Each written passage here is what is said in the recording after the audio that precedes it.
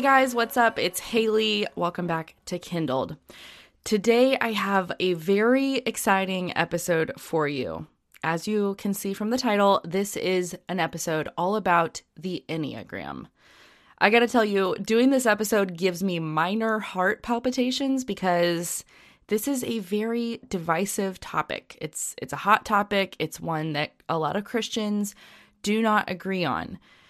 The reason that I feel compelled to do this episode, even though I've spoken some about my perspective on the Enneagram and my history with how I used to be very into it and am now not, the reason I want to do it is because I believe there are some facts in this episode that you may not have. So I would ask you whether you are pro-Enneagram or anti-Enneagram to just listen to this episode and see what facts there are that you can gather that you may not have already. And if you have all the facts and you have, you know, everything I say, you already knew, then you can make your decision about how you're going to engage with the Enneagram. But there may be some things in here that make you question or second guess whether you really knew the full story. And so what I would say is I would just ask you to ask God to give you wisdom on this. This is not a salvation issue, whether you choose to read or study the Enneagram, but I do believe it is a wisdom issue. James 1:5 says, if any of you lacks wisdom, you should ask God, who gives generously to all without finding fault, and it will be given to you. We have such a gracious and loving Father who gives us what we do not deserve, which is wisdom when we ask him for it. He wants us to have wisdom. So it is something that is available to us, but we actually have to ask for it and pray for it and earnestly desire it. And I believe that when we do, he does not hold back. He does not refuse to give us wisdom because that is us praying in accordance with his will. So, that's what I wanted to say ahead of the episode. I appreciate anyone listening who is skeptical. I really sought to be very charitable in my treatment of it because I am someone who I was in a stage not that long ago where anytime someone questioned the Enneagram, I got annoyed. I got offended and I was just like, oh my gosh, why can't they just lighten up? Like, what is the big deal? I truly, those were words that came out of my mouth, and I would have said, I think that they're just a little too uptight, and I don't understand the big deal. Like, you're making a mountain out of a molehill, blah, blah, blah. Like, that was my attitude, and God really changed my heart on that. And so I would just ask you to listen with the understanding that that is where I came from, and here I am now. There's a reason I made that transition, and it's number one due to God, but also because of the facts that Marsha Montenegro shares in this episode, okay? Thank you for letting me give that intro. I think this is going to be something that you really enjoy. The other thing I want to say before starting is that the sponsor of today's episode is my friend Leanne Tenbrink with Guaranteed Foods. Another announcement is if you have not left a review for Kindled, I would love for you to do that. You can do so in the Apple Podcast app, leave a star rating and some words. It just seriously helps the show so much get found by other people. And I appreciate that. It takes about 60 seconds to click over and do that. So while you're listening, you can even leave the review, and it'll take a few days for iTunes or Apple Podcasts to approve it, and then it'll show up. So I appreciate you guys doing that. The other note is that if you want more from Kindled and you want to get double the amount of episodes, sign up for our Fire Starters group. That is our Patreon community. It is $10 a month, and you get an extra episode every Friday. So instead of just getting these Monday episodes, you also get one on Friday. So that's double the amount of episodes from me. Those Friday episodes are just me and the mic. They're solo topics, conversational. It's just me chatting about something that is either in the news, current events, a theological, social, political, cultural topic, something like that from a biblical worldview. Last week, I talked about friendship versus fellowship and shared some of my personal story in life of how I've walked through the difference of, building strong friendships versus actually building friendships that gave me biblical fellowship. And and kind of broke down what that has looked like in my own life, and also looked at a bunch of scripture and what the Bible has to say on that. Who can truly be a friend to us? So that is an amazing place to get more from Kindled and from me. If you want more, if you find yourself running out of episodes to listen to, or, you just want a little bit of a deeper dive. The other thing we're doing in that community is once a month, we are going live on a Zoom call. Last month was our first one. It was so fun. We did 90 minutes. We're going to shoot for keeping it to 60 minutes where we discuss some kind of theme or topic each month. And the girls who logged on kind of weighed in on what they want to talk about. And I think our next one for this upcoming month is church, and just the struggle that a lot of people have had with finding a biblically solid and sound church, and a gospel-oriented, but also a biblical church that is following the biblical mandate of meeting together and has their doors open, despite in some places, imminent persecution and threats of, government imposing their, regulations to shut them down, shut their doors, as we know has happened in Canada. And there's some girls in Canada who are in this group who are, legitimately meeting in secret. So I would definitely recommend that if you want to get to know other ladies who are like-minded to you, and just come and be encouraged in that group. You can join us at patreon.com/Kindled podcast.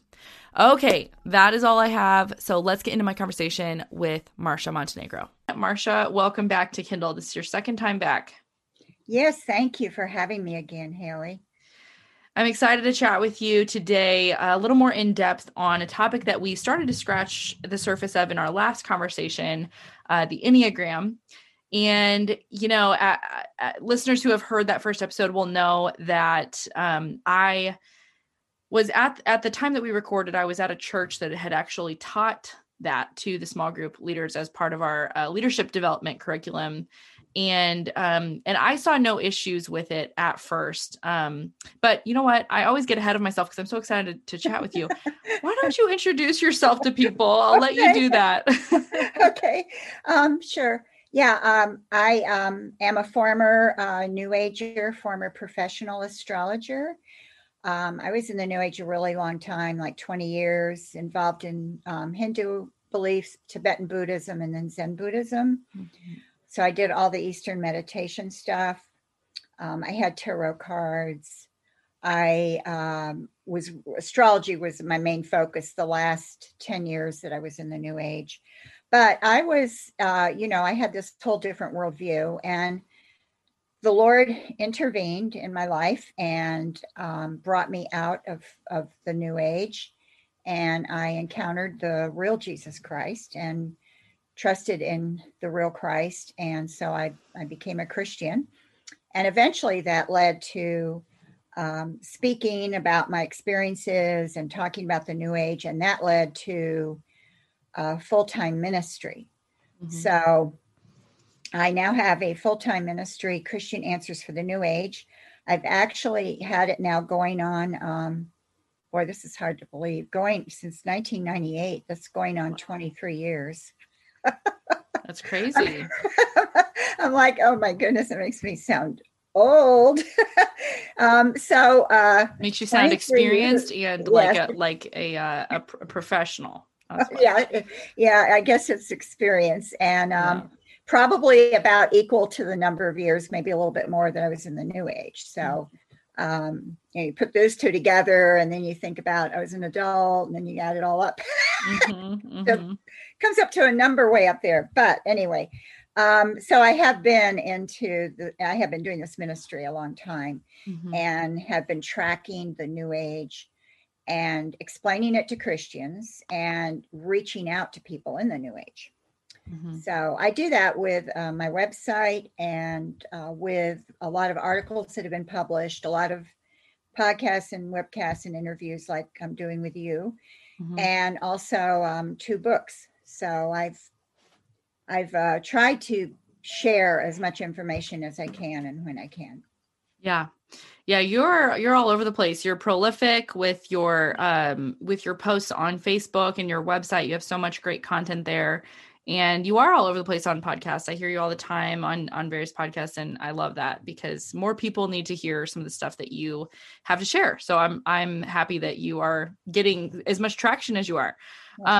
So today I do want to talk a little more in depth about the Enneagram, and I guess some of the reasons that you would say it's not safe, it's not beneficial, it's not helpful, and it's actually not just not beneficial but harmful to believers and to Christians to engage in.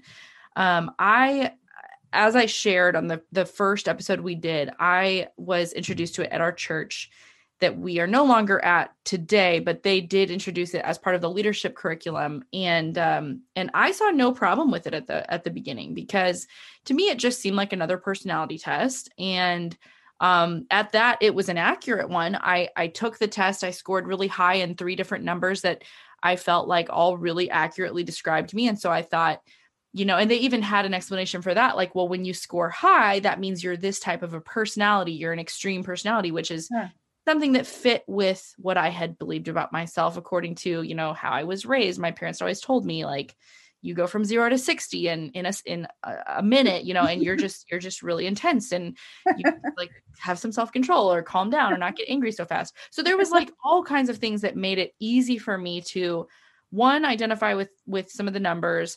And then 2, even like that it felt like it was validated by what I had already believed about myself. And so it helped me, or I thought that it helped me understand myself better, and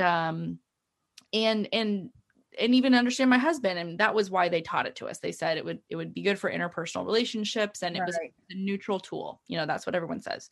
Neutral tool, which, I asked no questions. I had no issues. However, I guess what I found over time was that, and I'm starting out telling you this because I think this is probably something that you hear from a lot of people who realize it later. But I found that I became so interested in learning about myself that I became obsessive about reading the books, listening to the podcasts. I read The Road Back to You by Ian Cron.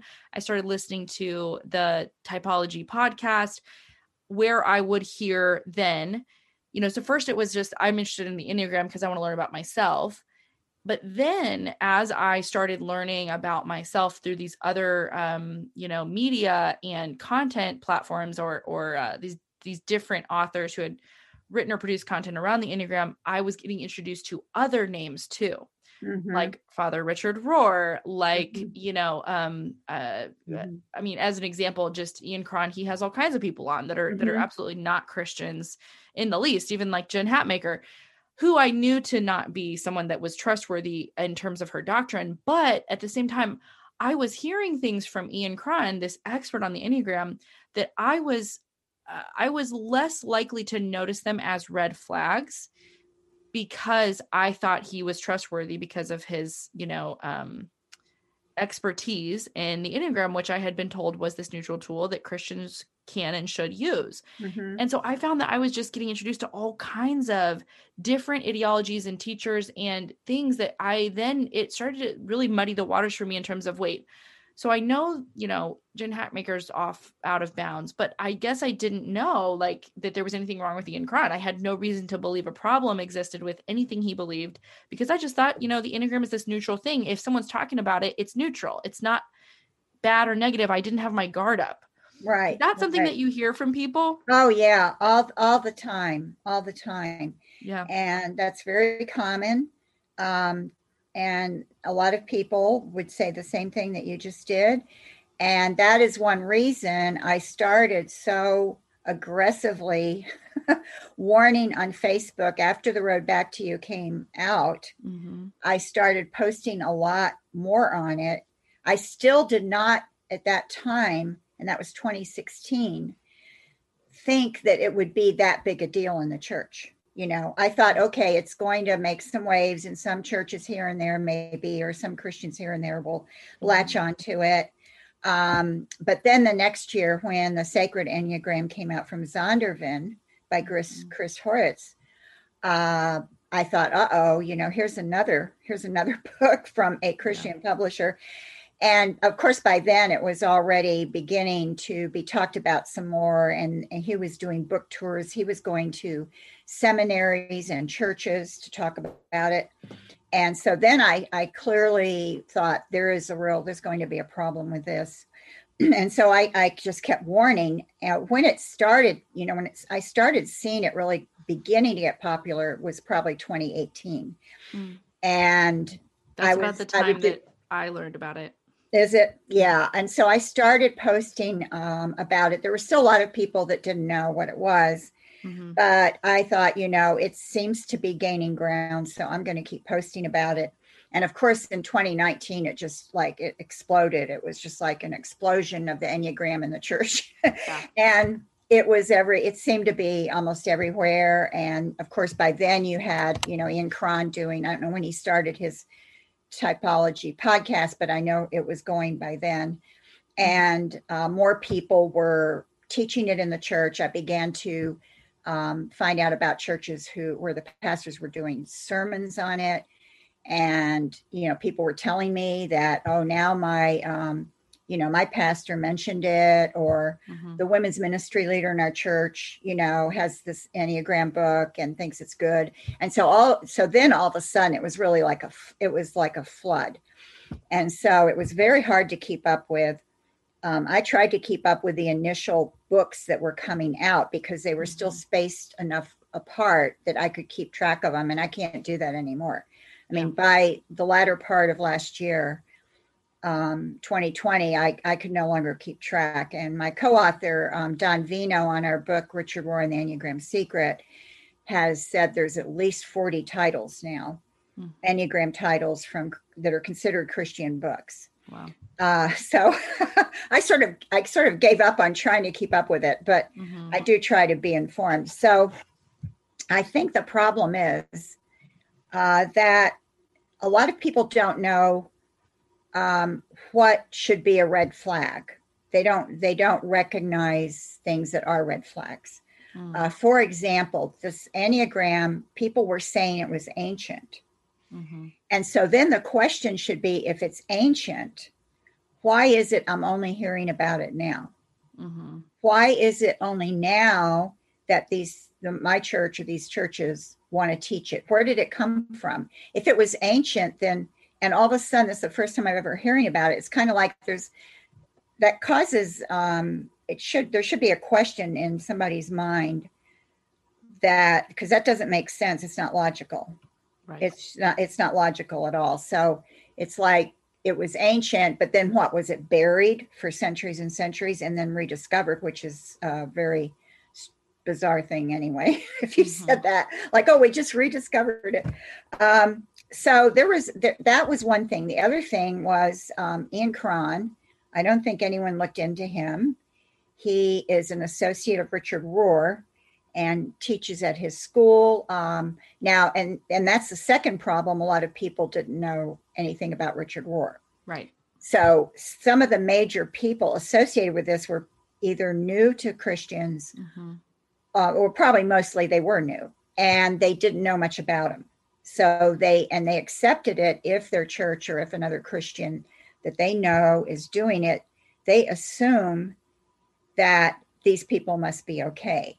And especially if you get a book from a so-called Christian publisher like IVP, The Road Back to You, you assume they wouldn't publish this book if there was anything dubious about it. You know? And that's totally what I assumed too. I thought, we typically assume the best, especially when things are brought to us by our church or our pastors or our women's leaders. And we wouldn't think that they would intentionally mislead us.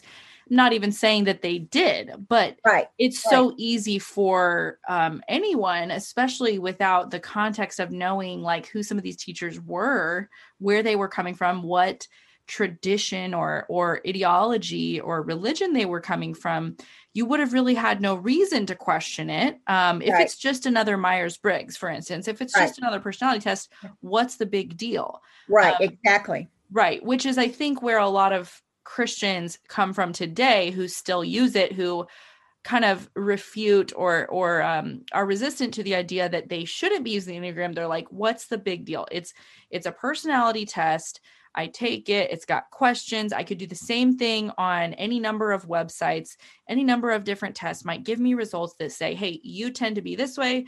This person tends to be that way. What is the big deal with the Enneagram? Why is it suddenly so demonized? Why aren't you guys going after Right. the Myers-Briggs or some other Right. test?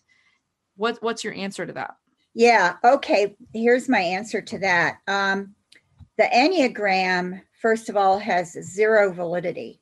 I mean, it doesn't come from psychology or a psychologist or studies. It's not based on personality theories.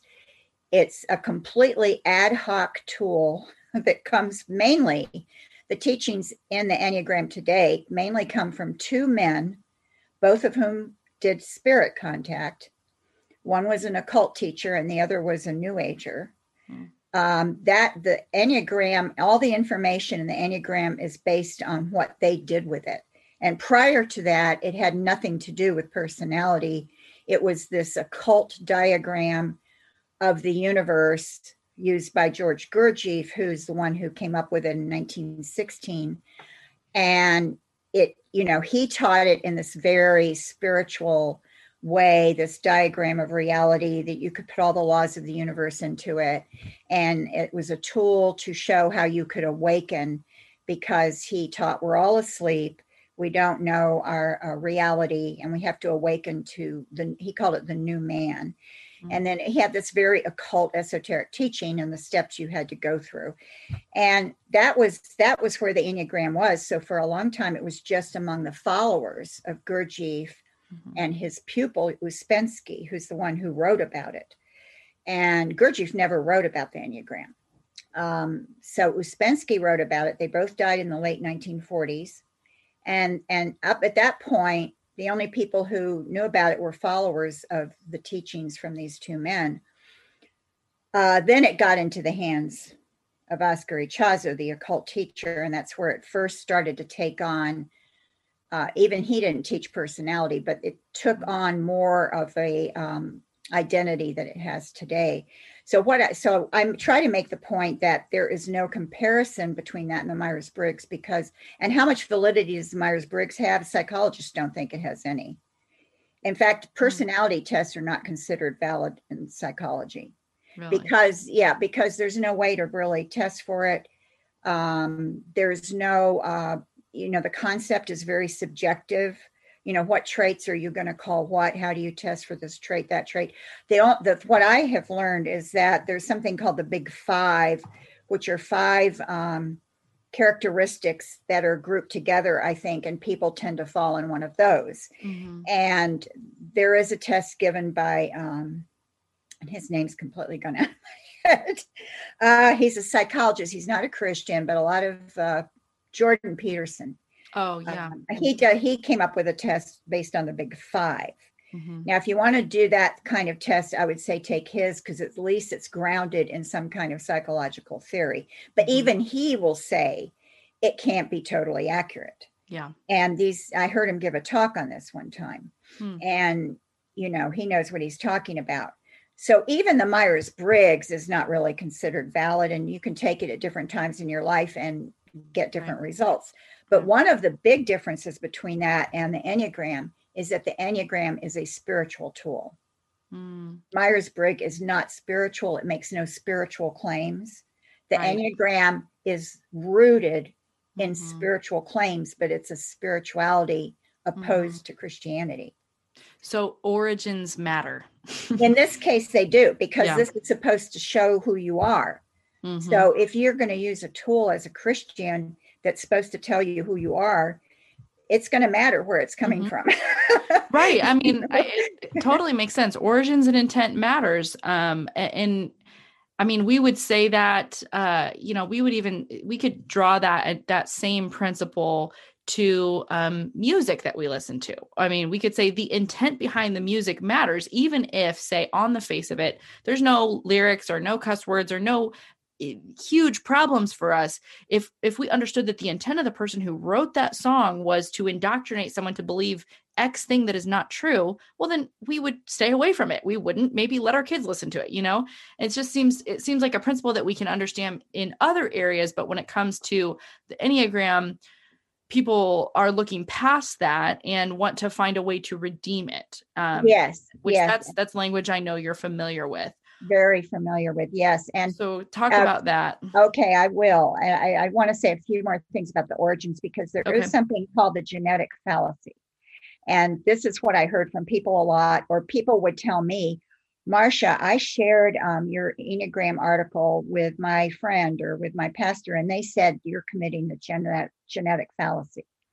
So the genetic fallacy is that you say something is invalid due to its origins only. In other words, you are dismissing it because of its origin, and that's the only thing you have against it. Now, that genetic fallacy is true for certain things. For example, the wedding ring was that came from pagan societies. Okay, Christians didn't come up with the wedding ring.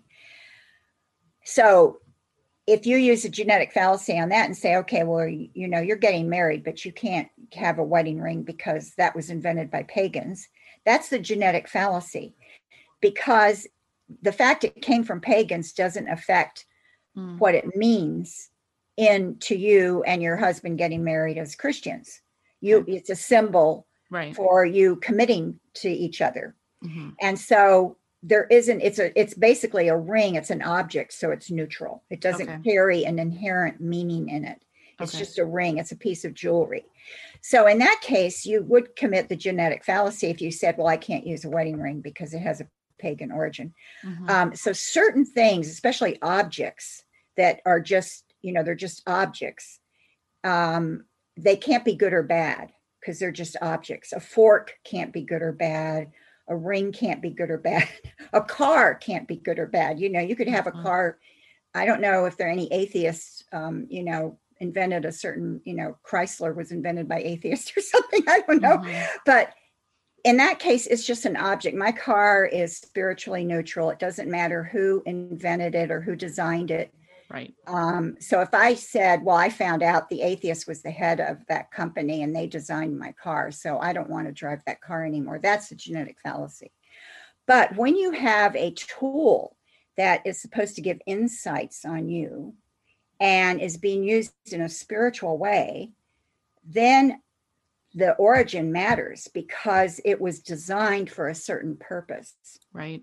It was designed with a meaning in it. And for a certain purpose. And it's based on a philosophy or a spiritual view. Mm-hmm. And therefore, if that philosophy or spiritual view is contrary to biblical view, then the origin matters. I don't know if I explained it well. Yeah. So kind of coming full circle, the ring can be extracted out of its maybe original context, and it can be given a new symbolic meaning that is completely devoid of any reference to that other pagan world and time. Whereas the Enneagram cannot be extracted out because inherent in the Enneagram is the intent to be a spiritual tool for you to find, your true self and uncover the true self and all of that, which are not biblical concepts. Right. Exactly. So it's real important for people to understand that distinction and to realize something can be spiritually neutral and then other things cannot be spiritually neutral. And especially objects, I can't really think of an object that there are objects that represent things that are contrary to Christianity, like a symbol, like a pentagram. Okay, a lot of Wiccans and witches use it. Now, the pentagram itself is as a design, is just a geometric design and is neutral. But right now in our culture, it stands for a certain worldview. Mm-hmm. And so a Christian isn't going to wear a pentagram, okay, because they're going to people will identify you a certain way. But at the same time, if you happen to have like a candle or like a vase that is shaped like a pentagram, are you going to go and throw that in the trash in your home just because you're like, oh no, it's a pentagram, it has this special magical power? Well, not necessarily. It's sort of the same. It's like, you want to not mislead anyone who might be. It's the meat conversation, meat sacrifice to idols. In that case it is. In that case it is. And a lot of people did use that idea from the Bible about the meat for idols. And they would say the Enneagram is a meat for idols issue. And my response to that was no, because meat is neutral. It is, it's a food from an animal that God made the animals, and this is food from an animal. It's neutral. Now, the issue with that was that when it was offered to idols, Christians who had been pagans and had worshipped those gods, that bothered their conscience, because they knew they had been involved in that and they just couldn't eat that meat. And so Paul's saying, don't hurt their conscience. If you're just eating it by yourself or with other people who were never pagans, then it's not going to bother you and it's okay.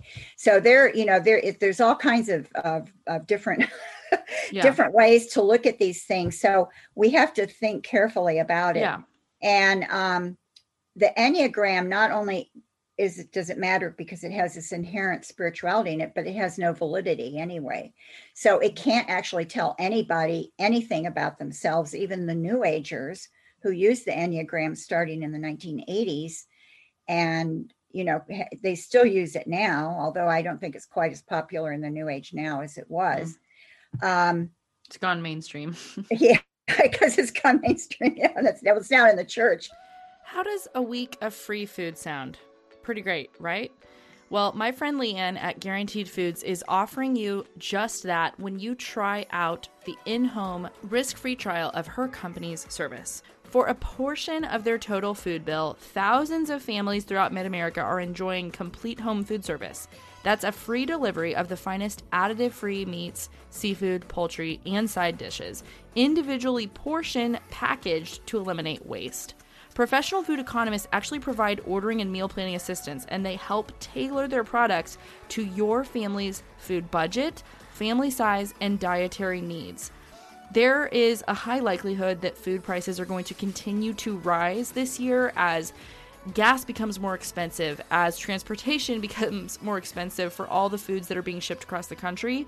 If you want to lock in your family's food dollar at a very reasonable rate, I would suggest you text Leanne today and check out Guaranteed Foods, exactly what they can provide to your family. She'll explain it all. She's great. She's a Christian. She's a listener of Kindled, and she is just another mom trying to feed her family healthy meals. Text my friend Leanne at 785-979-7970 and tell her Haley sent you, and she will get you hooked up with all the information you need. Leanne brought me some samples of this food, and it is legitimately good. Like, I'm not just saying that. I'm not just saying that because she's a sponsor of Kindled. I'm telling you, this is food I enjoyed eating. I loved cooking.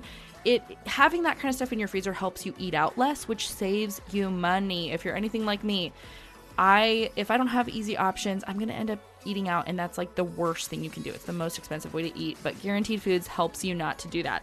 The freezer unit price is going up by 20% on April 1st. So Leanne wants you to be able to take advantage of the lower price now. Text her at 785-979-7970.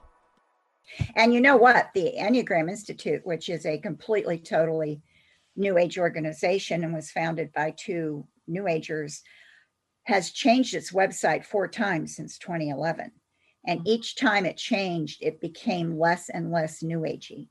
When I first went there in 2011, it had all kinds of stuff on it that you could tell it was a New Age website.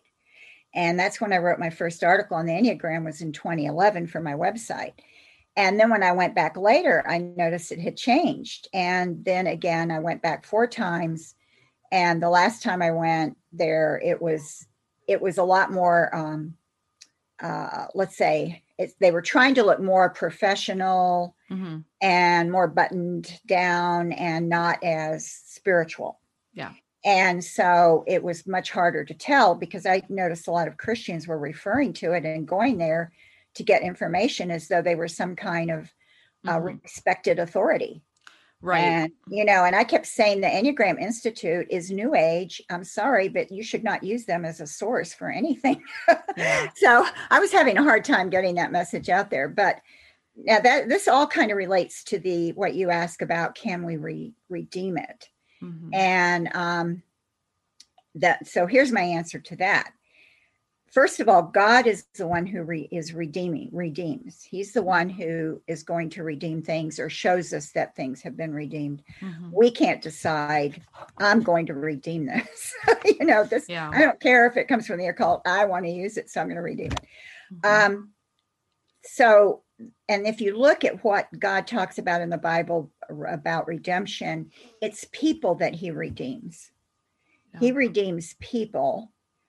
He uses people in the Bible who are not on God's side. He used Balaam, the false prophet.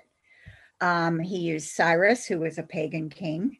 Mm-hmm. So God can, and he used the Magi, who were Use pagan. Pharaoh. Yeah. He used Pharaoh. Yeah. Oh, Pharaoh's a good example. Mm-hmm. And so God will work through those people because he knows what he's doing, Mm-hmm. And it's just the same with circumstances in our lives that are suffering, that suffering or that evil that we're experiencing as a result of living in a fallen, broken world isn't from the hand of God, but God will use that in our lives. He redeems it in the lives of those who love him and are called according to his purpose. And so we can trust that nothing is wasted. And I could even make the case that God used the Enneagram in my life because I'm his, not because he's using the Enneagram, but because he's redeeming me out of it. And now I can share the story of how I got tripped up by it and how for 2 years I got completely taken off course and really dove into a world of learning about myself and being obsessively consumed with knowledge of self and not knowledge of God. And so I would point to that and say, God used my own misstep and redeemed me out of something, but he did not redeem it for me to use it. Exactly. And the fact that he used that circumstance in your life does not mean using the Enneagram's okay. Right. So he'll use people like we mentioned. That doesn't mean God's endorsing their views. Doesn't mean he agrees with what Pharaoh believes or what Balaam believed. Mm-hmm. It just means he was able to use them for his purposes, and he's able to use circumstances that are bad for his purposes. But God redeems people, and he doesn't redeem occult tools. Because if people want to make the argument that he can redeem the Enneagram, then you're going to have to explain how God can redeem the Ouija board and tarot cards. And why he would astrology. want to. Why does God need to do that? It just well, that's what I say about the Enneagram. I'm just, I'm making this comparison with the Ouija board because honestly, the Enneagram is as occultic as the Ouija board. It just doesn't appear. It doesn't appear that way, but it is. And I had mentioned Oscar Ichazo, who was the first person. He somehow came across the Enneagram. And he had an occult school in Arica, Chile, and he taught the Enneagram. He had the 9 numbers around it stand for ego fixation.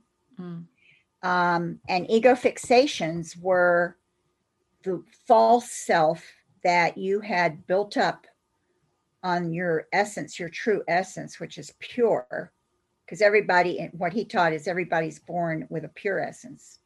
And then this false self gets built up and you start identifying with the false self, and that's your ego fixation, and you're in one of those 9 ego fixations. That's what's become your view of yourself, and you have to use that and work through it to uncover the true self. So that was how he taught it. He didn't teach it in terms of personality or types. It was his student Claudio Naranjo who took the Enneagram and gave it the 9 types and the names that we know today, which he says he got mostly via automatic writing, which is spirit contact. And Ichazo did spirit contact too. He claimed his group was guided by an interior master. And there were 2 spirits in particular that he allegedly had contact with, or that he saw as sources for his guidance.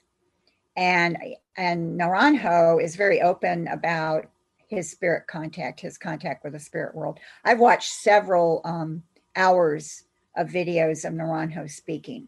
They're on YouTube. And in 2 of them is where he admits he got the information for the types from automatic writing. he called it automatic writing, but he calls these spirits higher authorities.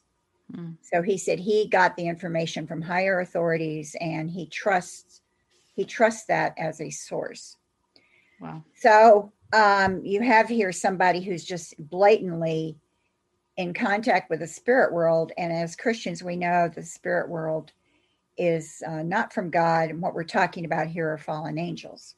Mm-hmm. And I had spirit guides, as a New Ager and as an astrologer. So I'm very aware of how these spirits work and how they can guide you.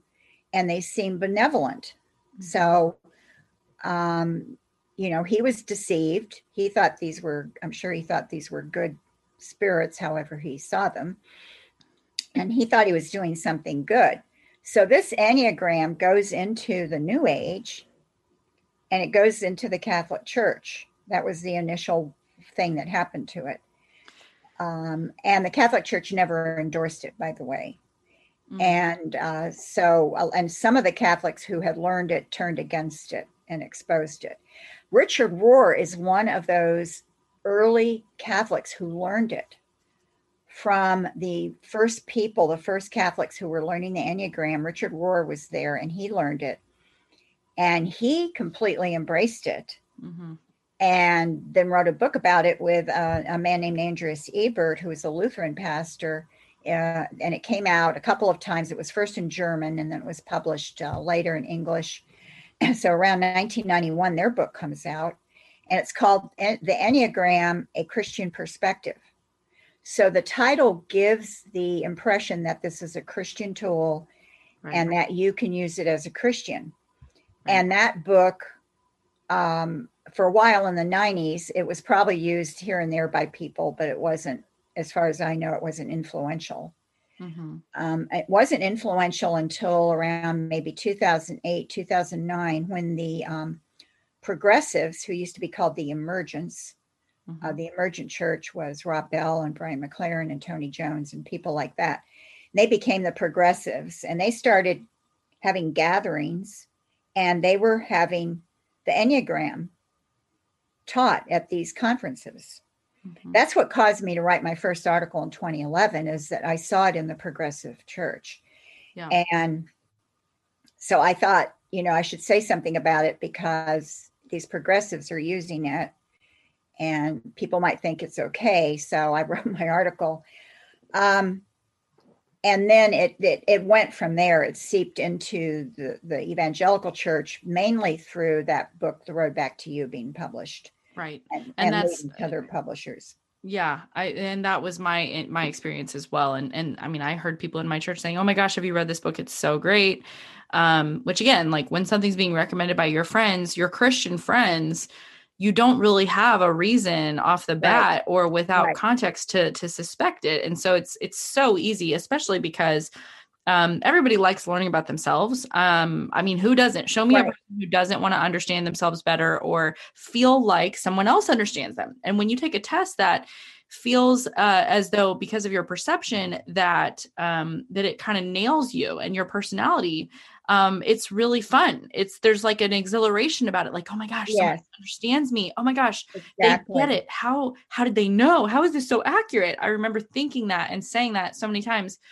Which leads me to another question that I have been asked by people. There is some thinking out there that, like you mentioned, because of the origins from Claudio Naranjo and his involvement in the spirit world, which we would recognize as Christians to be fallen angels, that perhaps the Enneagram is so accurate because it is real, or it is accurate information that was revealed but should not have been revealed. That it is forbidden information, if you will, that Christians should not have access to, but they were given access by demonic influences or spirits in order to, draw them away from God, draw them away from truth. And in a sense, the same way that Eve in the garden was given this forbidden information, forbidden knowledge. She wasn't supposed to have the knowledge that she was naked, but when she ate the fruit, she fell, and then her eyes were opened in a way to the reality of her circumstances that she had not seen before. They've said that that's the reason we shouldn't. I've had a few people say, I agree we shouldn't pursue the Enneagram. And here's why. I think that it's actually real, and that the demons used it to they revealed it to this guy to get it into the minds and hearts of people, and basically to cause them to be drawn away from the truth, because we know that anything can be turned into an idol, and if it's something that's actually grounded in reality, it might be even that much more powerful. What do you think about that concept? Yeah, I have heard this idea only recently. I think it's one of the latest ideas about the Enneagram to develop. And my response to that is that I do think there is a mixture of truth in. I think most deceptions are mixtures of truth and falsehood. Mm-hmm. I think that's why they're so deceptive, is because there's little bits of truth in there. Right. So I wouldn't go so far as to say, well, it is accurate. And, because demons don't know that much. They they're not, we can't give them that much credit. They're not, they're very good at deceiving. Satan has had a long time to observe human nature. So he does know things that appeal to us and what makes us trip up. Mm-hmm. But I think it's a little too much to ascribe to them some kind of psychological genius that they can come up with something like this. Because, and one reason I say that is because it's been shown to be invalid when you put it to the test. I know 2 Christian psychologists, including one who's been teaching for years at a seminary, who have tested it the way you can test a Myers-Briggs or the Strength Finders test and all of that. There's certain ways that you put it through a test. And he said that you can't even test the Enneagram because it's so inconsistent, and that the 9 types are not even built on anything consistent in psychology. Yeah. And the other person, Jay Medenwalt, who's active on Facebook, and some people may even know who he is. We quoted him in our book. He put it through a test. He has a 2-part article on it. The first part, he goes into, it's so technical, I didn't understand it because I don't know all that technical language. Mm-hmm. And he goes through and explains how it fails the test as being a personality tool. And then part 2, he explains why people believe it. Mm. And he says exactly what I had been saying before I even read what he wrote. I had been saying it works the same way as astrology. And that's what he says. He says it works on the same principles that astrology does. In other words, why people believe they're a Gemini, or they say, well, I'm such an Aries, or I've had my chart done, and, I'm an Aries sun and a Libra moon and Capricorn rising. And that's so me. It makes so much sense. I fit that perfectly.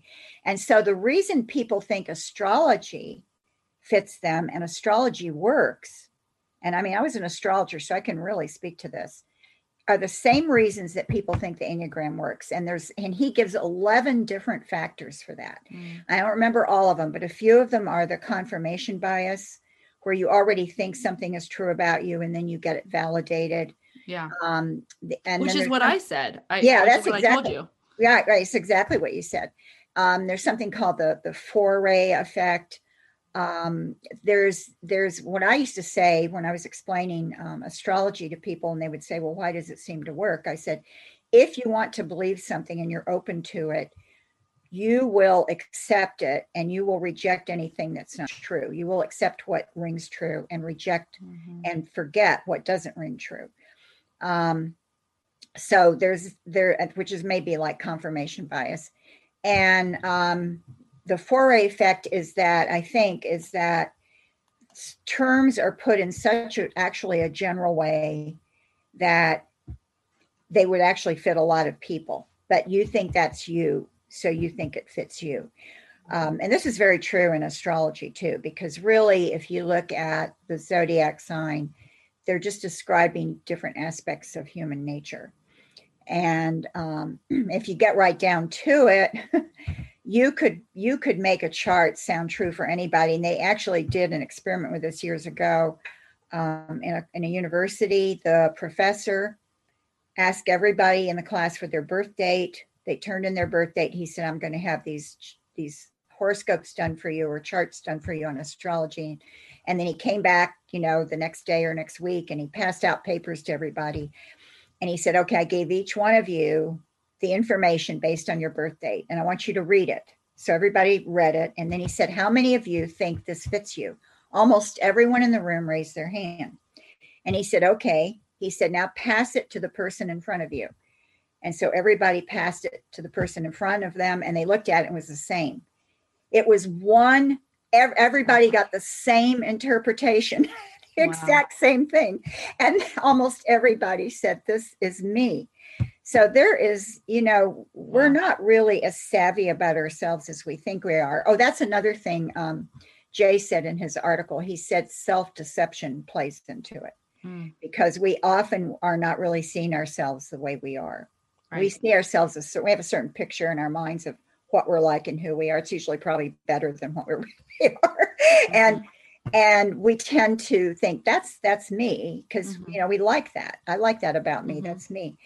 And it's self-deception. So, and he gave other reasons I can't remember in his part 2. Yeah.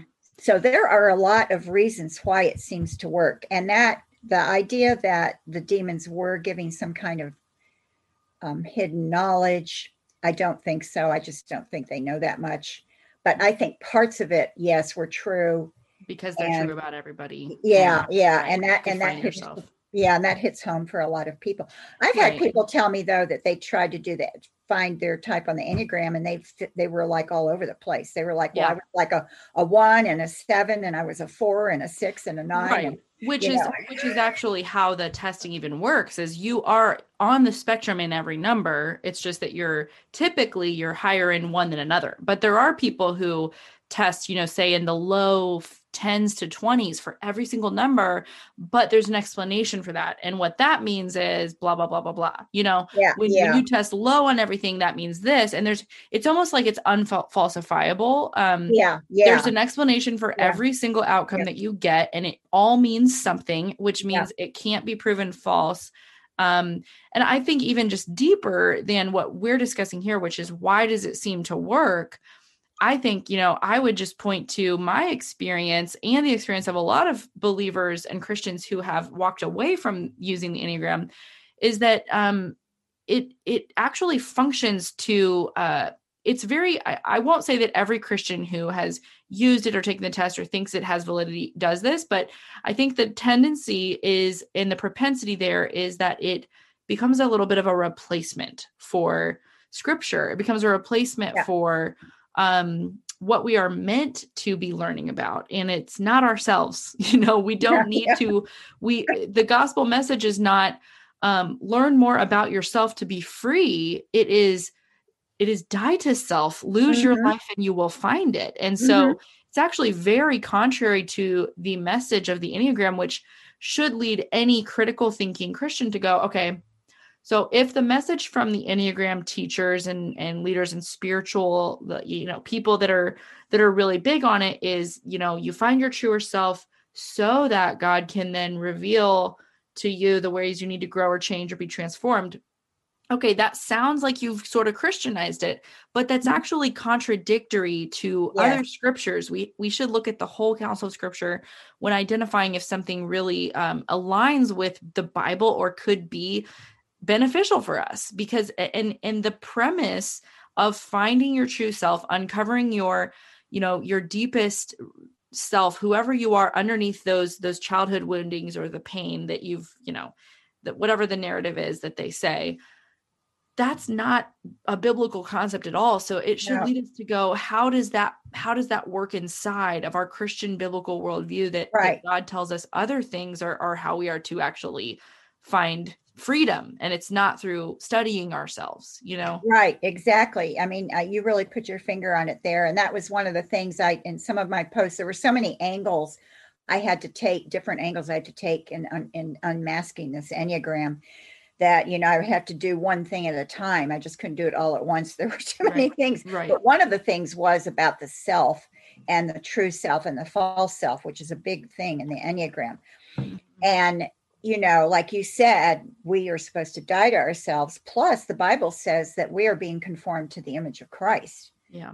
Christ is the model. It's not, well, who is the real Marcia? that's my model. I want to be the real Marsha, or the real Haley. No, it's Christ. I'm supposed to be looking at Christ. And so it takes you away from that and points you back to yourself. Yep. Plus the true self. The main influence of the Enneagram on the church has come from Richard Rohr. Now, the Enneagram did develop in the New Age, and all that stuff about the looking past the wounds from childhood and all that, that's all New Age psychology. The New Age psychologists really got their hands on the Enneagram big time because it's the perfect tool for New Agers, because it's so malleable. It has no standard. It has no objective truth that it's based on. So you can do anything with it. And you can come at it with a million different interpretations, just like an astrology chart. That's why it flourished so well in the New Age. So Rohr takes that and he, puts, I guess he thinks, a Christian spin on it. But Rohr's view is not Christian. And Rohr believes that the true self is actually a self that has never been separated from God. Right. And that's the true self. And all these the types are a false self. And recently, I heard, what was it? I was listening to a podcast done by, I think, Chris Horitz, who supposedly is a Christian Enneagram teacher, but he's a follower of Richard Rohr. He was mentored by Richard Rohr. Talk about how, you are not a type. You have a type, but you are not a type. You have a type that's covering your true self. Yeah. And even Hurwitz talks about the essence, your true essence. And this is the same idea of what Rohr is teaching, the self that has never been separated from God. So you actually aren't separated from God by sin. This is what Rohr believes. He doesn't believe sin separates anybody from God. Right. So for the Christian who's like, well, I don't use it that way. I wouldn't agree with Rohr on that. I believe that the Enneagram personality types just, the failures of my personality, or the errors, or the critique I would have for myself is because of sin. I would point to sin.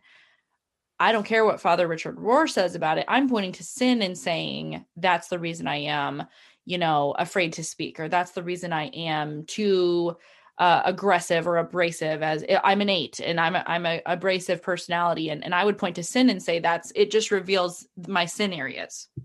Right. Except that it can't, because that wasn't how it was designed. That's not how the New Age doesn't believe in sin. Right. So it wasn't like that in the New Age, and Rohr doesn't believe sin is an issue. He may use the word, but he redefines it. And so that's not how it went into the progressive church. It's what some Christians have done with it, or else they try to put a Christian spin on it, so that the person in the pew who's hearing this from your pastor or your Sunday school teacher or your women's ministry leader is hearing, oh, this is the sin. This is my sin that I need to deal with. But that's the Christian spin on it. It's not what it is about. Right. And so then I guess I would say, and this is a thought I've never had before. So tell me your thoughts on this, but the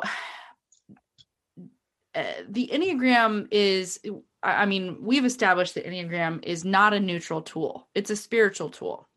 However, whatever you thought you learned from the Enneagram might actually be true about you. Like if you said, okay, I already believed I was an abrasive person, and then I read the description of an 8, or I was kind of a bullheaded person, and then I read the description of an 8, and it confirmed for me that I am that way. Well, the Enneagram didn't tell you that. You already knew this was a sin issue. Yes.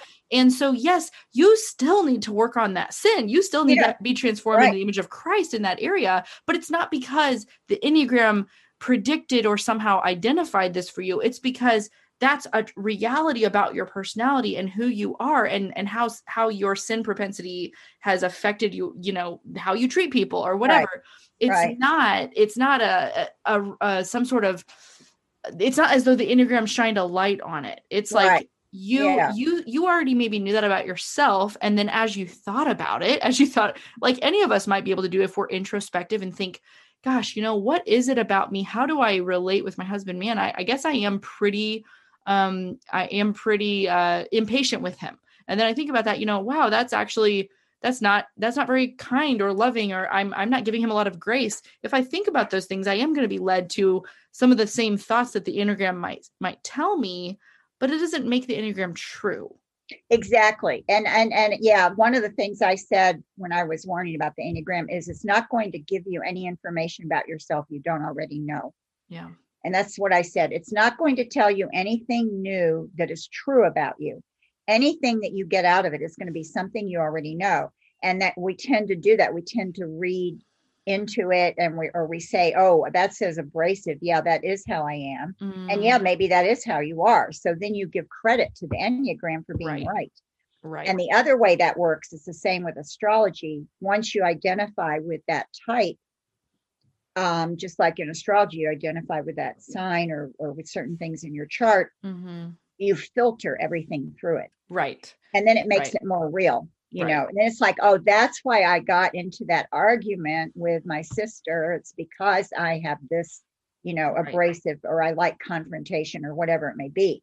And then you think, yeah, see, that Enneagram is right. But no, I already knew that I was like that. That's why I get into arguments. Yeah. So, and then what the Enneagram does, which I think is one of the ways it's been so successful at converting anyone and everyone, Christian or non-Christian, to kind of being a follower of it, is, it's shared far and wide on these little memes that say, how you respond in conflict. 1, you do this. 2, you do this. 3, you do this. Or things you would say at the dinner table on Thanksgiving. And then they tell you all the things. But all that is say, okay, I could do the same thing without the Enneagram type. I could say, if you're a very helpful person, you would tend to do this. If you like helping people, or you're a nurse, or you're a whatever, if this is you're what the Enneagram calls a 2, if you are helpful and you enjoy helping people, your response would be this. I could say the exact same thing based on any number of character traits I might notice about you. I might say, you're very rigid, and you tend to kind of have like a black and white view of reality, and you don't need to have that view all the time. Sometimes things are gray, and you can, be a little more understanding of people who think differently than you. But that's not true because the Enneagram said it. That's just true because it's true. It's just true about that person, about that trait. Exactly. Right. So they could take a trait and then say, okay, so that means this, this, and this. And that's all going to be true, because if you have that trait, that's true. That's just true. And you don't need the Enneagram to tell you that. Right. Exactly. And so that I makes guess, it seem more accurate, It does. It does make it seem accurate, and that it gives it some sort of mysterious or mystical power to help you. And that's where I think the danger lies. It's not in simply noticing a sin pattern and going, gosh, I want to be less like that. I want to be more like Christ. That's not the danger. If anyone's doing that, it's like, cool. Well, okay, I'm glad that you recognize a sin area in your life. But the problem is that it very rarely stays just there, like it did for me.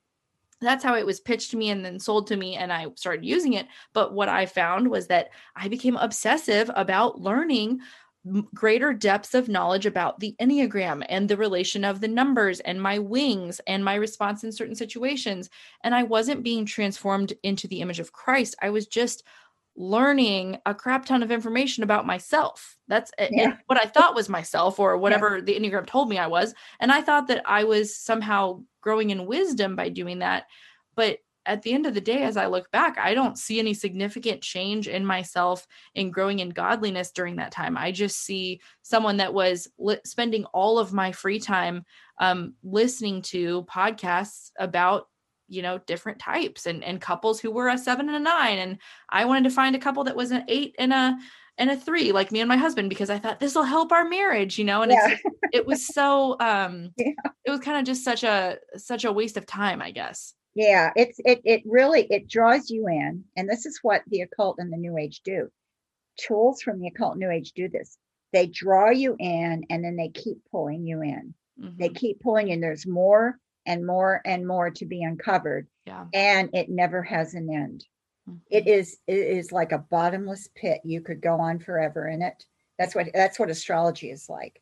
Mm-hmm. And that's exactly what the Enneagram is like. So now I'm seeing all these different spins on the Enneagram.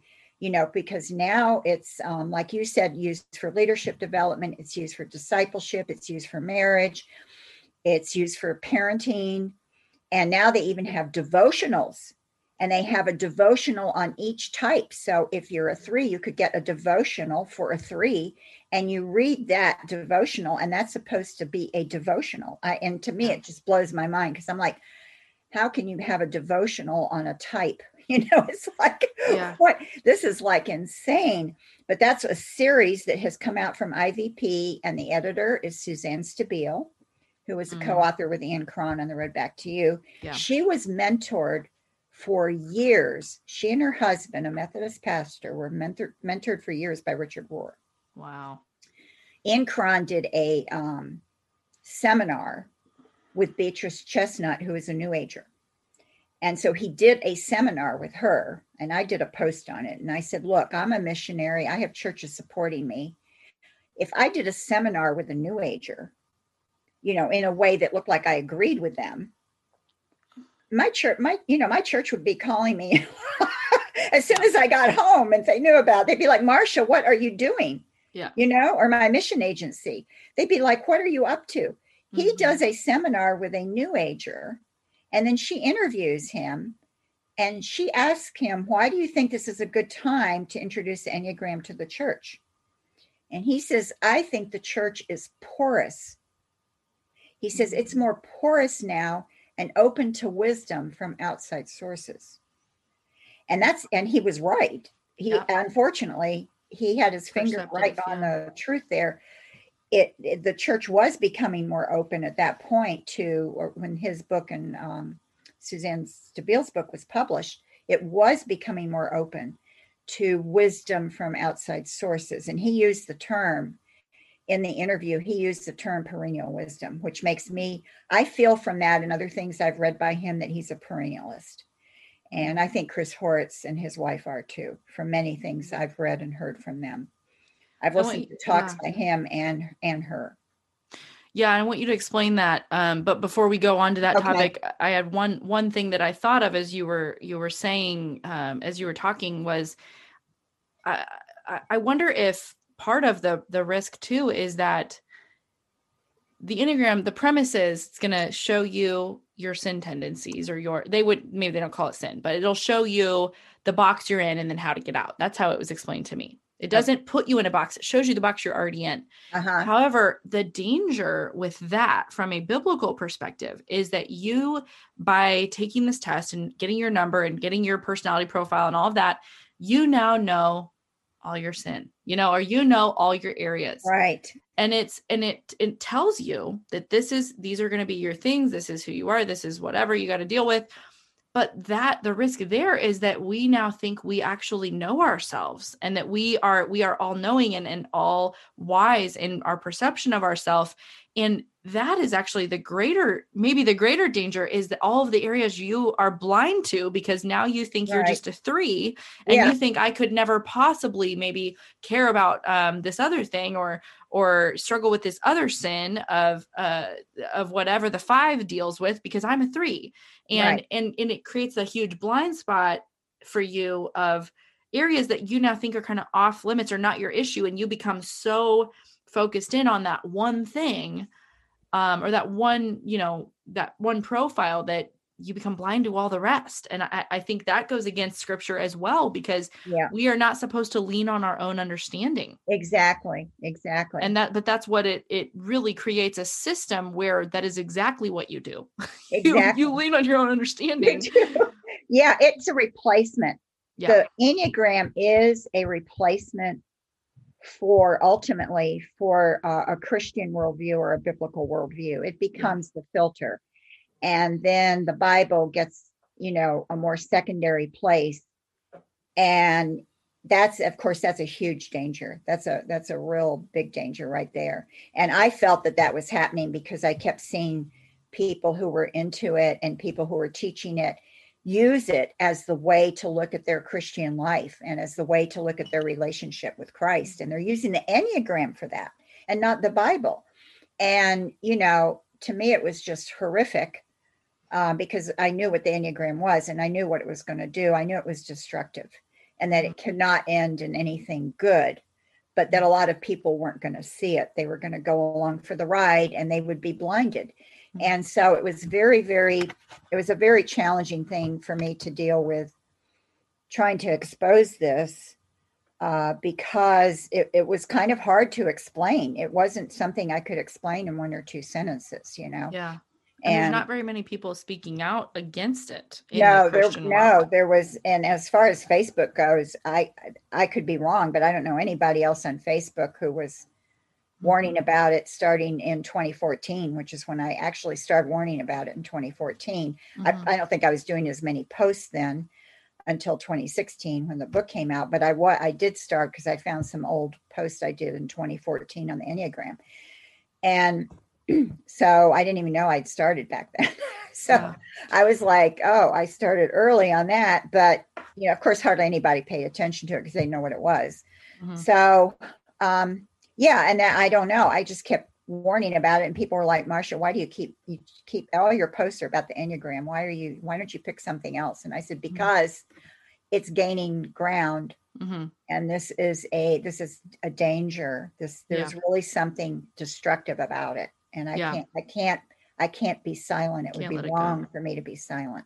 Yeah. So, well, I think we see now that was definitely the Holy Spirit prompting you to do that. And I know you were going to explain perennialism. We're coming up on our time, but if you could kind of maybe quickly, might be hard, but if you would just let people know what that is, so they understand some of the risks of following a teacher who believes that.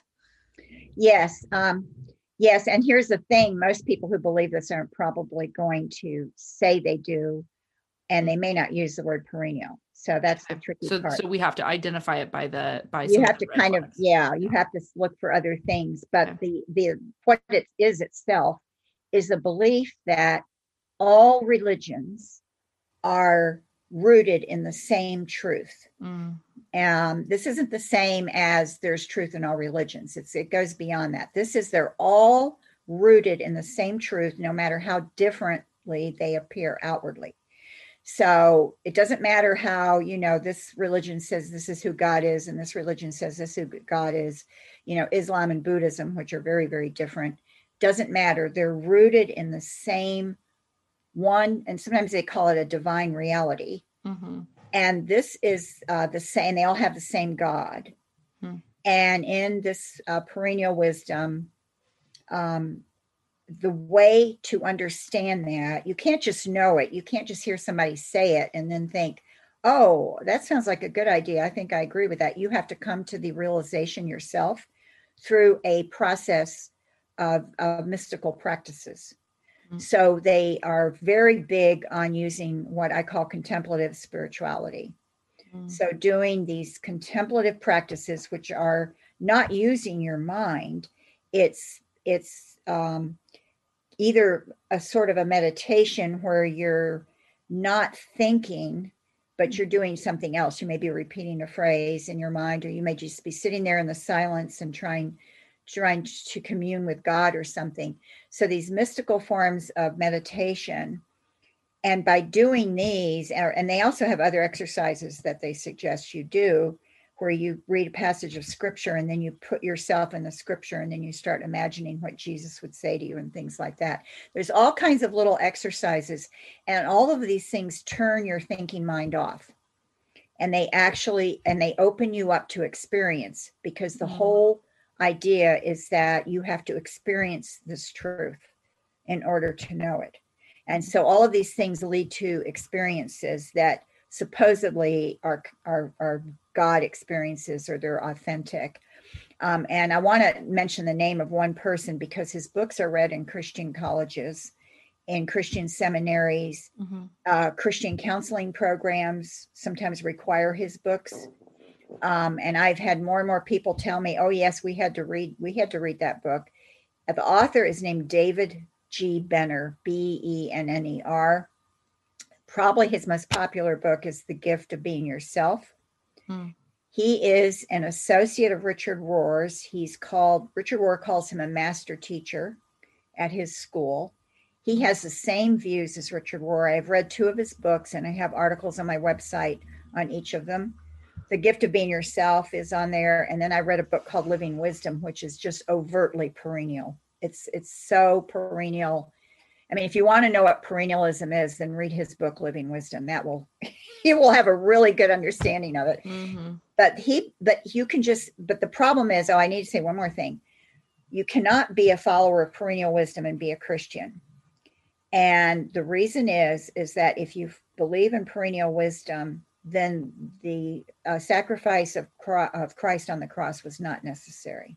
Right. Because in perennial philosophy, you've never been separated from God. The true self, which David Benner talks about, he calls it the Christ in me. So Christians reading that book probably think that refers to the Christ in me. Well, they either think it's the Holy Spirit, or they think that's the redeemed self. That's the new self in Christ. So they think, oh yeah, well, that's the new self in Christ. That's not what he means. That's not what he means. Christ in me. He's being much more literal about it. That Christ is literally part of you, or you are part of Christ. So that's what he means, because that's the perennial view. They're panentheist, and they believe that God is intermingled with creation.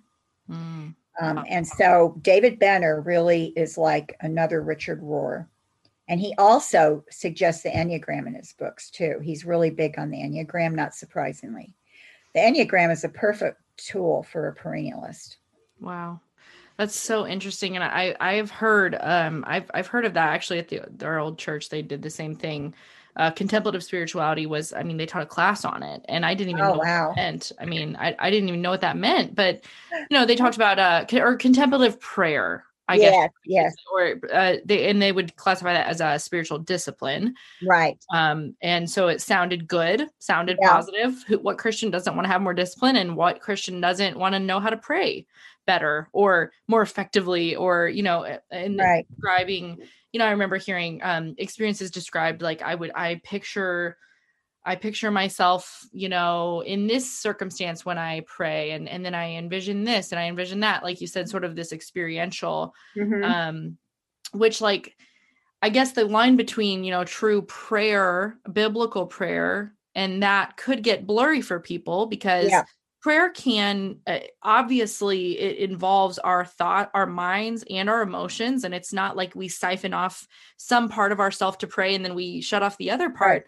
Right. But clearly, if the intent there is to just merely experience devoid of using your brain or scripture or mind, anything else, then that feels like some dangerous ground to be entering into. Right. And prayer is modeled in the Bible. It's verbal. In other words, you're using words. You don't have to be saying them, but you're using words in your mind. Yeah. At the very least. Right. And while you're talking to God. And so if we look at the way it's modeled in the Bible and stick to that, then you can avoid these other things, because the way they're presented is very deceptive. And they make it sound very biblical. And I do have an article on contemplative prayer. I actually wrote it in 2005. So I wrote it like 16 years ago. And that's because it was beginning to hit the church then. And I wrote an article on it. And all this stuff, the contemplative and the discipline stuff, a lot of it comes from medieval monasticism. And then it's been kind of hijacked by the perennialist and people like Richard Rohr. Yeah. And he says actually contemplation is unlearning. Wow. Because he thinks you have to unlearn what you've learned because you've been taught wrong. And so you have to unlearn it. This is why he likes Buddhism, because Buddhism talks about the beginner's mind. And the beginner's mind, you cannot learn in Zen Buddhism. You can't learn because your mind's already full of things you've been taught. You have to take that away and have the beginner's mind. So it's the same concept. And Richard Rohr talks about, he'll often refer to Buddhism, but he talks about you have to unlearn. So this is the whole idea. And then contemplation will do that. It actually will help you. Unfortunately, it'll push away things that you thought were true and replace it with other things through experiences that you think are spiritual and are from God. Right. But in fact are not. They're not. No. it's a really tricky area, and and a lot of people, haven't been exposed to it, so they're not prepared. If it's introduced to them by Yeah. somebody they trust, they Right. think it's a good thing, and boom, they're into it, and they Hmm. don't even realize what's happening. Right. And I know so many people like that, and I've been that person. And so Yeah, I have a lot of grace for people who get caught up in that and maybe just yeah, did not have any kind of idea of what that was being handed to them. And I mean, right. I think we're pointing the finger most of all at the leadership that is introducing their Yes, congregations to yeah, these people and to these ideas and to these false teachings that, on the face of them, maybe they had the same thing done to them, but gosh, I mean, we have got to know that discernment in this day and age is so critical, because yeah, these false teachings don't present themselves with a big fat red label that says false. They right, present themselves right. as, deeper truths and Yes, sharing the deeper. wisdom of other traditions and things and words that we're familiar with, biblical terms that sound great and sound Christian, and they sound like they're going to enrich our faith. And a lot of people feel shallow in their faith, and they think that maybe Exactly. the answer is this deeper wisdom that it would be afforded them by this knowledge or this tool. And it's really sad, because it's like that oasis in the desert, or that mirage that you get closer and closer to it, and you realize that it was just a mirage. It's not water. Right. You're still in the desert. Yeah, deeper was a good word, Haley. That's a good word, because that word is often used, and that it sounds so good. And Mhm. like you said, people say, "Well, I want to go deeper in my faith," and that Yeah. word is used, and it entices people to these things. Yeah. And I agree with you. It's a leadership, because pastors are accountable for what they teach. Yeah. And that's why James says, if you're going to be a teacher, you need to be careful, because you're going to be held to a higher standard. That's a Right. huge paraphrase, but Right. it Right. does warn about he who wants to teach. Hmm. And God will hold the teachers, the pastors, more accountable, Yeah. because they're supposed to vet things, and Hmm. not just accept it and teach it because it sounds good, or Yeah. because, oh, my pastor friend over here said it was good. Right. No, Right. they need to check it out. And that has not been done. And pastors were not, they were jumping on board instead of warning about it, Yeah, you know? exactly. And it's so unfortunate. However, Yeah, I know your work is getting out there far and wide. So I hope that that is helping to turn the tide on some of me these too. these Me too. I teachings. hope so. Yeah. Do you have a final word of advice for people who maybe just did not know about this and they're now realizing or recognizing that, man, I actually have some friends who have done this or have talked to me about this. I just didn't know what it was, and I don't know how to talk to them about it without maybe offending them or making them feel like I'm saying they're a false teacher, which I think most of us would say, we don't want to say that to our friends, nor do we necessarily even Right. believe it. We just think that they might have been kind of caught up in something that might not Right. actually be helpful. What's your best advice for how to approach that with people? Well, I usually tell people to say, I really, I don't think you know the facts about the Enneagram. I think you've been told certain things or read certain things that you think are true, Hmm. but there are some facts about it that I want to share with you, that you may not, these are facts you may not have, or I don't think Hmm. you have these facts at your disposal. So I want to share them with you, because you want to make the point that you're just trying to share something factual and truthful. You're not trying to criticize them. You're not trying to make them feel guilty. Hmm. You're not trying to, just make them feel or dumb or whatever. You feel you don't have all the information. I want to give you the information. Can Hmm. I share this information with you? Now, some people will be receptive and some people won't. Yeah. And I've had people say to me on my pages, um, who don't like the fact that what I'm saying about the Enneagram, they've just said, well, I don't care what you say. Or they'll just completely dismiss me, and they'll say, well, I don't think you really know what you're talking about. And then then they close the door, and I'm like, Okay. okay, on what basis are you thinking I don't know what I'm talking about? But Right. apparently you've decided I don't know what I'm talking about. And that's your way of just shutting off what I'm saying. Yeah. And there are people who will do that. Yeah. So unfortunately, you need to be prepared for somebody not, accepting what you're going to say. Hmm. But I do think as Christians, we should share the truth. with other Christians when we know they're falling for something that is false. Yeah, I agree with you. Man, so much good information and wisdom, Marcia. Thank you, as always, for your time. And where can people connect with you online and read all of these articles you've been mentioning? Okay, thanks. ChristianAnswersForTheNewAge.org is my website. And just go to the articles page, and there's tons of articles there. My schedule page has links to podcasts I've done. Of course, if you go way, way back, probably those links may not work anymore, but recent ones should work. And then on Facebook, I have a ministry page called Christian Answers for the New Age.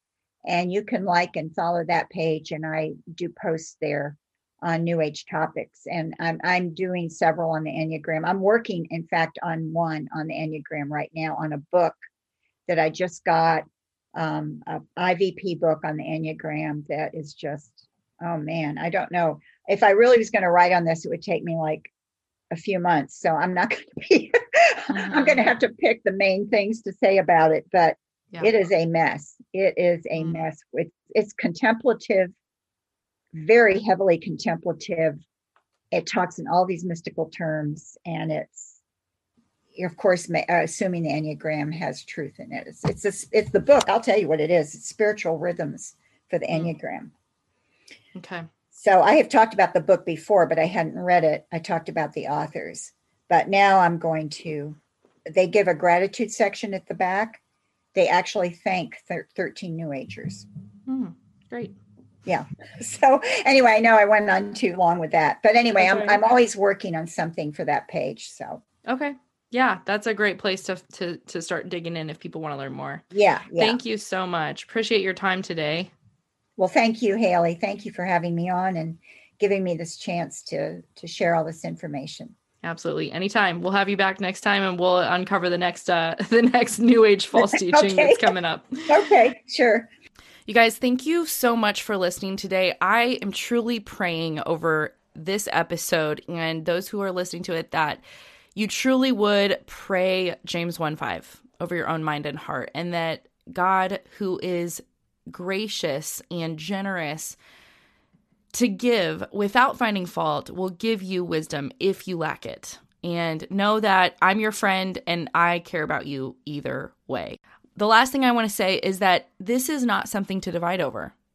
This is not something that Christians should refuse to fellowship with other Christians over. And I actually believe very strongly in that reality. So I would just challenge and encourage those of you who are convicted the Enneagram is not neutral and is something you shouldn't be using. Don't disfellowship with your sisters or brothers in Christ if they differ from you on that belief. And if you are someone who does not, is still not convinced and that the Enneagram is something to avoid, don't disfellowship from your brothers and sisters who are convicted otherwise, who do believe that it's something they need to stay away from. Trust that the Holy Spirit can convict everyone in the way of truth who is truly Christ, who is truly a follower of God, and that there is no disunity in the Father. And ultimately, we are all going to fall under His authority, and His word is what has the final say. And so there are some things that we're going to disagree with on the earth and in this life, but ultimately we need to find unity on the fact that Jesus Christ died for the ungodly while we were yet sinners. And there is nothing that achieves salvation for us but His perfect blood. There is no other hope we have to have eternity with God except for through Christ. So if we can land on that ultimate reality, that is where we stake our hope. That is where we find our peace. That is where we can rest as a body of believers, and we can let other differences fall to the side and become what they are, which is small in light of the eternal weight of glory that God is working for us through Christ Jesus. So just land on that place if you're struggling. That is sure footing, and that is a solid place to land. All right. Thank you guys so much. Have an amazing week. If you are in Firestarters, I will talk to you Friday. If not, I'll see you next Monday. Bye.